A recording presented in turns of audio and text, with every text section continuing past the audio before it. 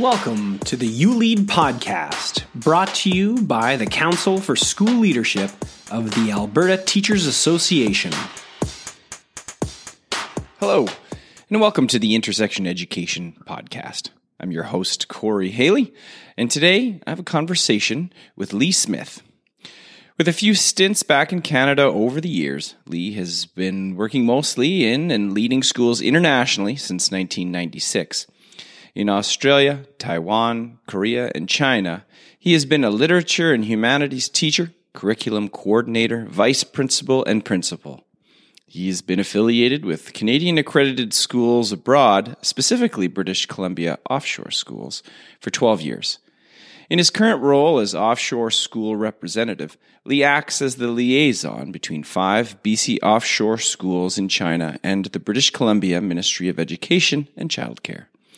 He started his PhD studies at the University of Alberta in 2019 and is now nearing completion on his dissertation. His doctoral study seeks to understand how 15 principals of Canadian accredited schools abroad make sense of morally distressing situations within the context of their own professional identities.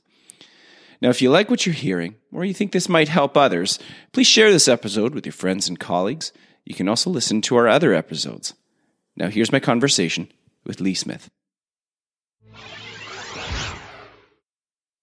Hello, Lee. Thank you so much for making some time for us. And how are things in your neck of the woods?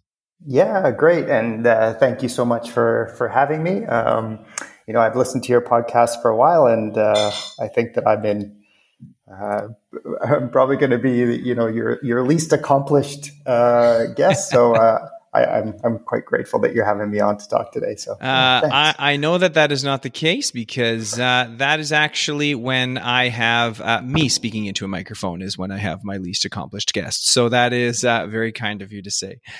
Hey, let's get right into it, because I think that the topic that we're going to speak to today is actually very interesting, very topical, and very important for a lot of leaders, and that is moral distress.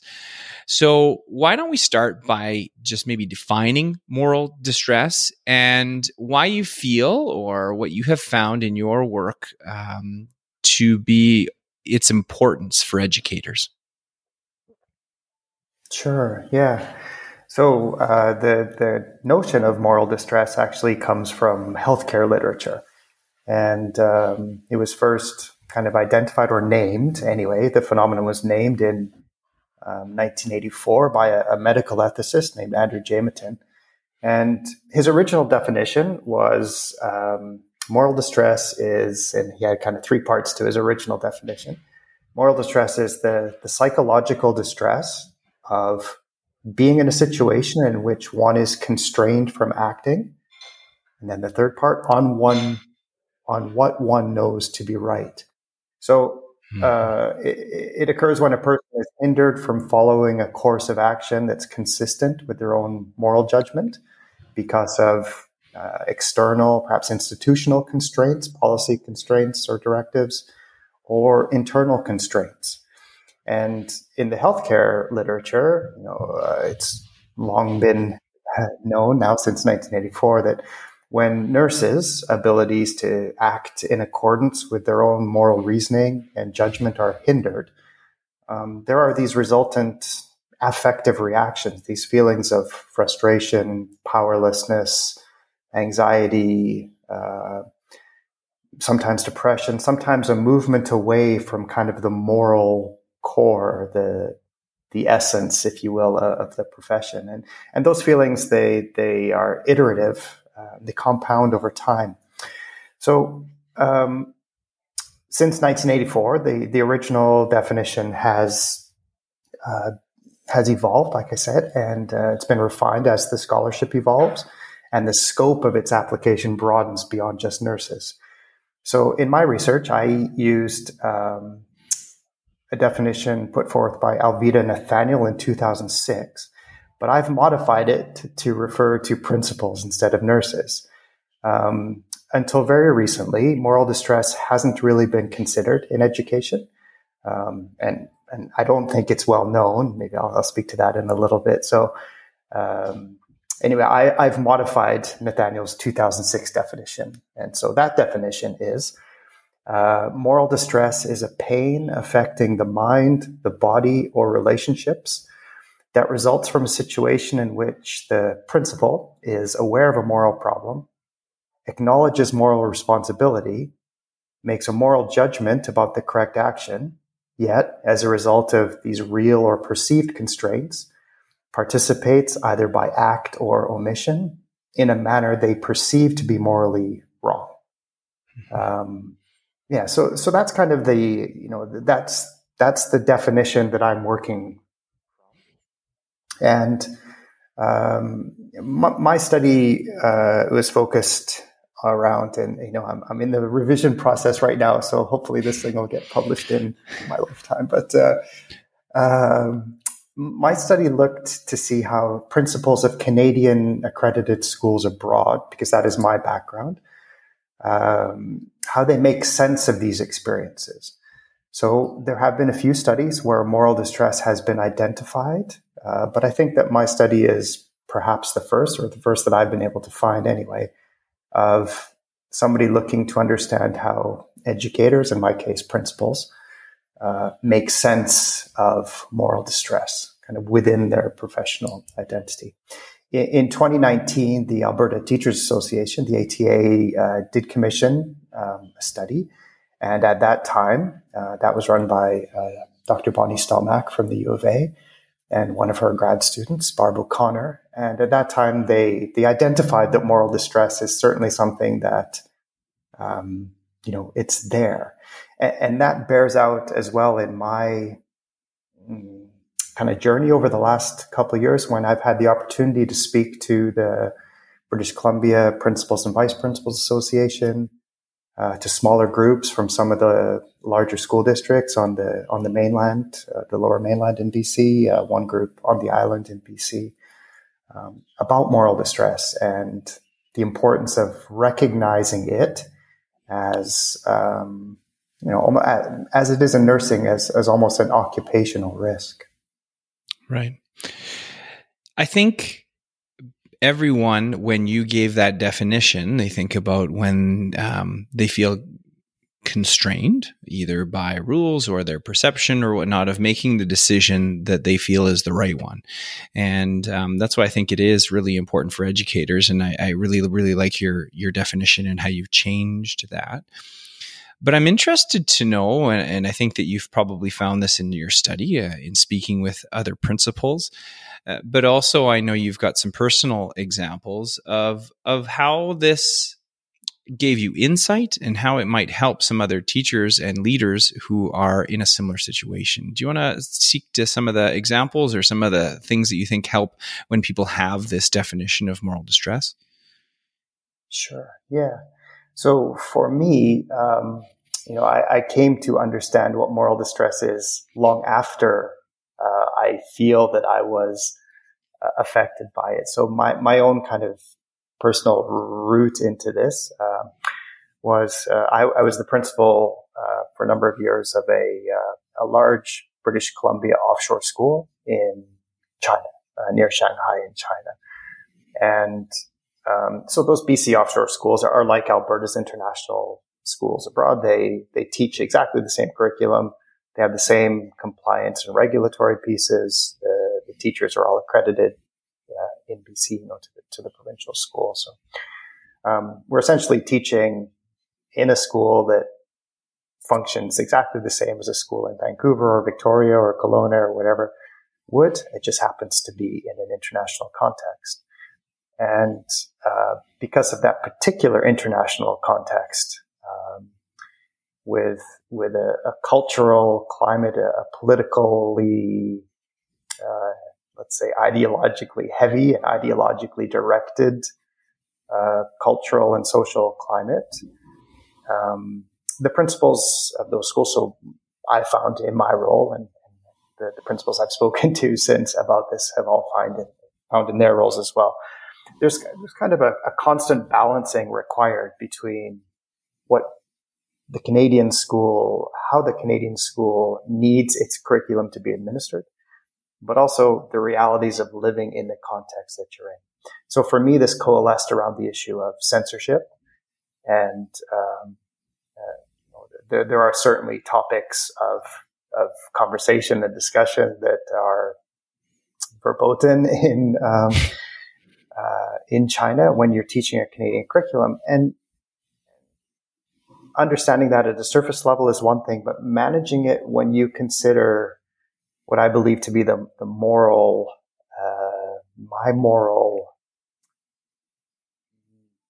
drive, how I'm impelled. I'm obligated to administer that curriculum fully, and that curriculum is one that, I'll say maybe generally Canadian curricula are those that are infused with these tenets of freedom to discover information, freedom to dissent, freedom to speak, within the limits that we all know about, but this ability to find and work with information is not something that exists in China, in those Canadian accredited schools. It just it's not how the schools are allowed to run. So I was given, I was given a choice one day by some members of China's Public Security Bureau, PSB.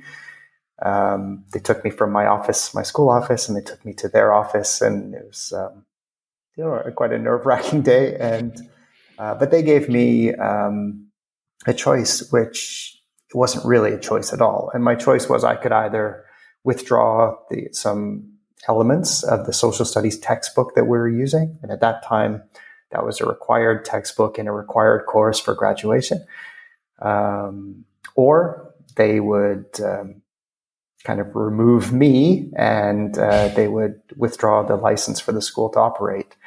And, so it's a choice, but it's not really a choice at all, because there were 55 Canadian teachers there and nearly 800 students. And I really wanted to stand on this principle, something that I believe strongly in, this freedom of expression and freedom to discover information. I really wanted to stand on that principle, but because of this constraint, because of these policies,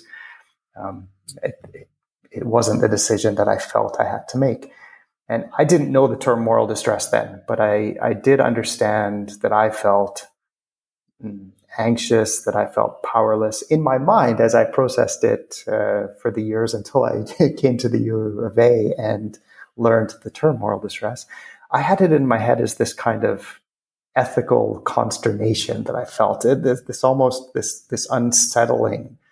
I knew that it didn't sit right, and I knew that it was affecting me, and I knew that it was affecting the relationships I had with my Chinese counterparts in the school. It was kind of coloring, my experience, and I still think that I'm processing all of that. Talking to other people, the 15 principles of Canadian accredited schools that I spoke to in my study, part of that is learning how these other people make sense of this as well. And so all of that to say that I think the big thing that comes out of this is, for me, learning that there's a term for this was almost a bit of a balm, almost a bit of a salve.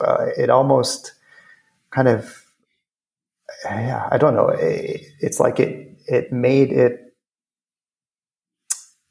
knowing that this phenomenon existed kind of took a little bit of the angst or the anxiety of me. I don't know if I consciously thought this was just something that happened to me. It's certainly not what I thought, but knowing that this was a thing helped. And when I've spoken to the people in my study, they've said, kind of much the same thing. And when I've spoken to groups in, it's mostly groups of school leaders in BC that I talk to, because that is mostly, that's the curriculum I know best, and those are the schools I've worked in the most. But it's the same thing that I hear, like that's what it is. That's what I've been contending with. That's this thing that's affecting me in the way that it is. It's got a name. And so I think that's a big important piece that comes out of this for me. I've joked before that I think that moral distress needs the same kind of PR campaign that wellness has. It's a term I think that it's a concept, it's a phenomenon that I believe needs to be in the discourse for school leaders. It needs to be part of the public discourse as well. It's certainly not just about educators. It's certainly not just about healthcare. My dad is a retired police officer, and when I was telling him about my research, he certainly identified with what moral distress is. Firefighters and other occupations, chaplains. It's I think a ubiquitous phenomenon. My focus is within education, but it's certainly something that I think, needs a good PR campaign. Absolutely. I love how you said that when you understood this concept, when you came to understand the concept, it helped you to reduce the angst of this experience that you had that would obviously be distressing and obviously be probably anxiety inducing and probably something you thought about over time, right? You can see that it was probably not a situation that everyone is presented with every day. So I think that is why I like your work, and that is why I agree with you that it probably does need to be shared a little bit more so that people can make sense of these difficult situations that they face.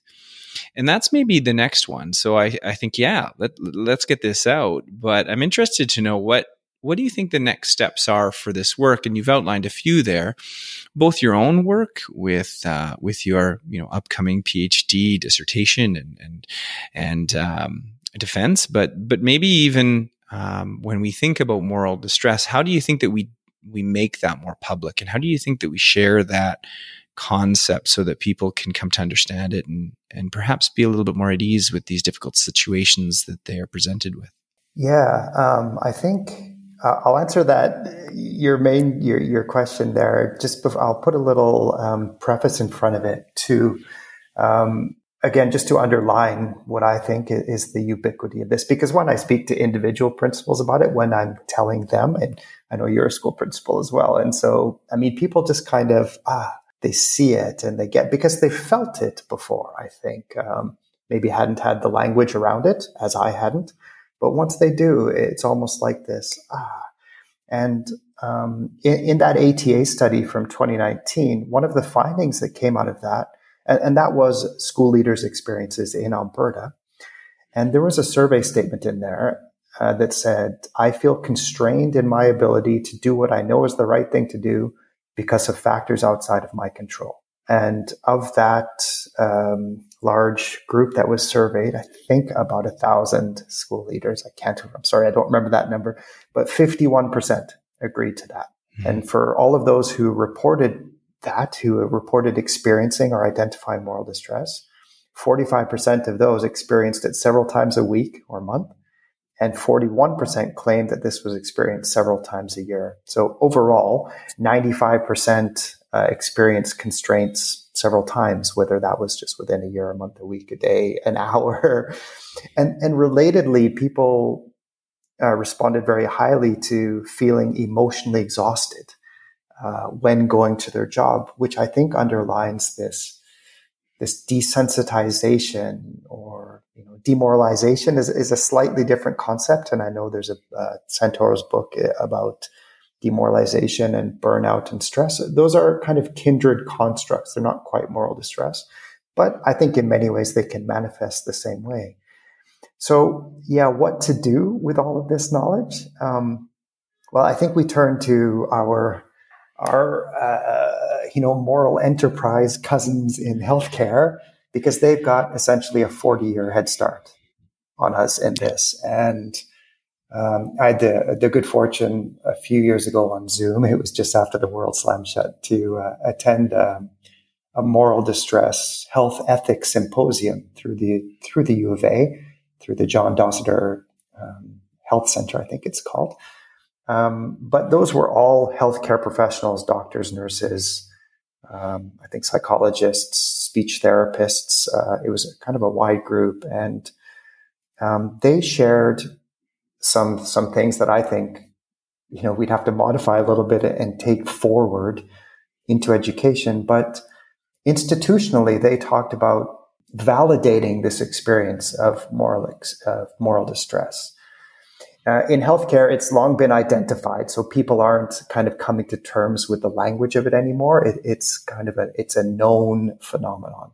It's been measured, it's been studied, it's been replicated in multiple quantitative studies. So they're already that kind of leap ahead in that they recognize that it's a thing. So institutionally, they spoke about validating the experience of it, creating a sense of solidarity to sustain kind of the increasing pressures, like almost like we're all in this together, or we have each other's back in this. Kind of some radical honesty and transparency about the situation is important. Wellness supports and resources, peer support. So that is people who have, either gone through the same thing or have maybe an academic and practical understanding of what this means. Encourage providers to use them. They spoke about using or speaking with an ethicist, which is probably something that we as school leaders or teachers as well, maybe don't have access to in the same way that these clinicians do. But just this notion of reaching out into a community of people who understand what it is, what the concept is, and how it feels when others go through it. So they also talked about what an individual who's experiencing moral distress might do. And I mean, these are things that, again, I joked, it's similar to wellness in that self-care becomes an important aspect. So whatever that means, motivation, sleep, exercise, creating time to engage in activities, journaling, walking, time for reflection, time for contemplation, to try to find a place to shift perhaps oneself, taking a broader view of the situation that one feels mired in. Because I think that's part of it. When people are feeling moral distress, they really feel mired or shrouded in it and stuck maybe in it. Mm-hmm. So seeking support as needed from colleagues, from leaders, from a mentor, a virtual peer support group, I don't know. But also sharing these experiences, sharing, at team meetings or staff meetings or however, particular schools are divvied up, sharing these experiences of distress or guilt or, the sense of unfairness of it all. It's not just the venting of it, but it's almost like releasing a bit of the pressure, taking a little bit out of the pressure cooker a little bit to be able to speak about it. And again, that resonates with the people I spoke to in my study. Well, I am very happy that you have done this work. And I think that there is a lot of future. And I think it's very exciting that we're starting to talk about this. I agree with you that it is very similar to wellness. And right now we are seeing a lot of school leaders kind of struggling with that wellness piece. And I think that this might be an important part of the conversation so that we can start to get a handle on the job that is difficult and important. And so I want to thank you so much for taking a little bit of time and speaking to me and to everyone listening, and wish you the best of luck with it as you finish up your dissertation and onwards to, like I said, your great defense. Well, yeah, thank you so much, Corey. I appreciate the platform, and anybody who knows me understands that I'll always appreciate the chance to bloviate and to get stuff out into the world. So I appreciate you having me on. I do think it's an important thing for school leaders to know about. And I think podcasts like yours help us get these things into the public discourse and into the educational discourse. And that's so important. So again, thank you so much. I'm really grateful for the opportunity. Okay, Lee. Thanks again. I look forward to speaking to you pretty soon. Thanks for listening to this edition of the Intersection Education Podcast. Please make sure that you subscribe to ensure you don't miss out on future episodes. Another great resource is to sign up for our newsletter on the website, intersectioneducation.com.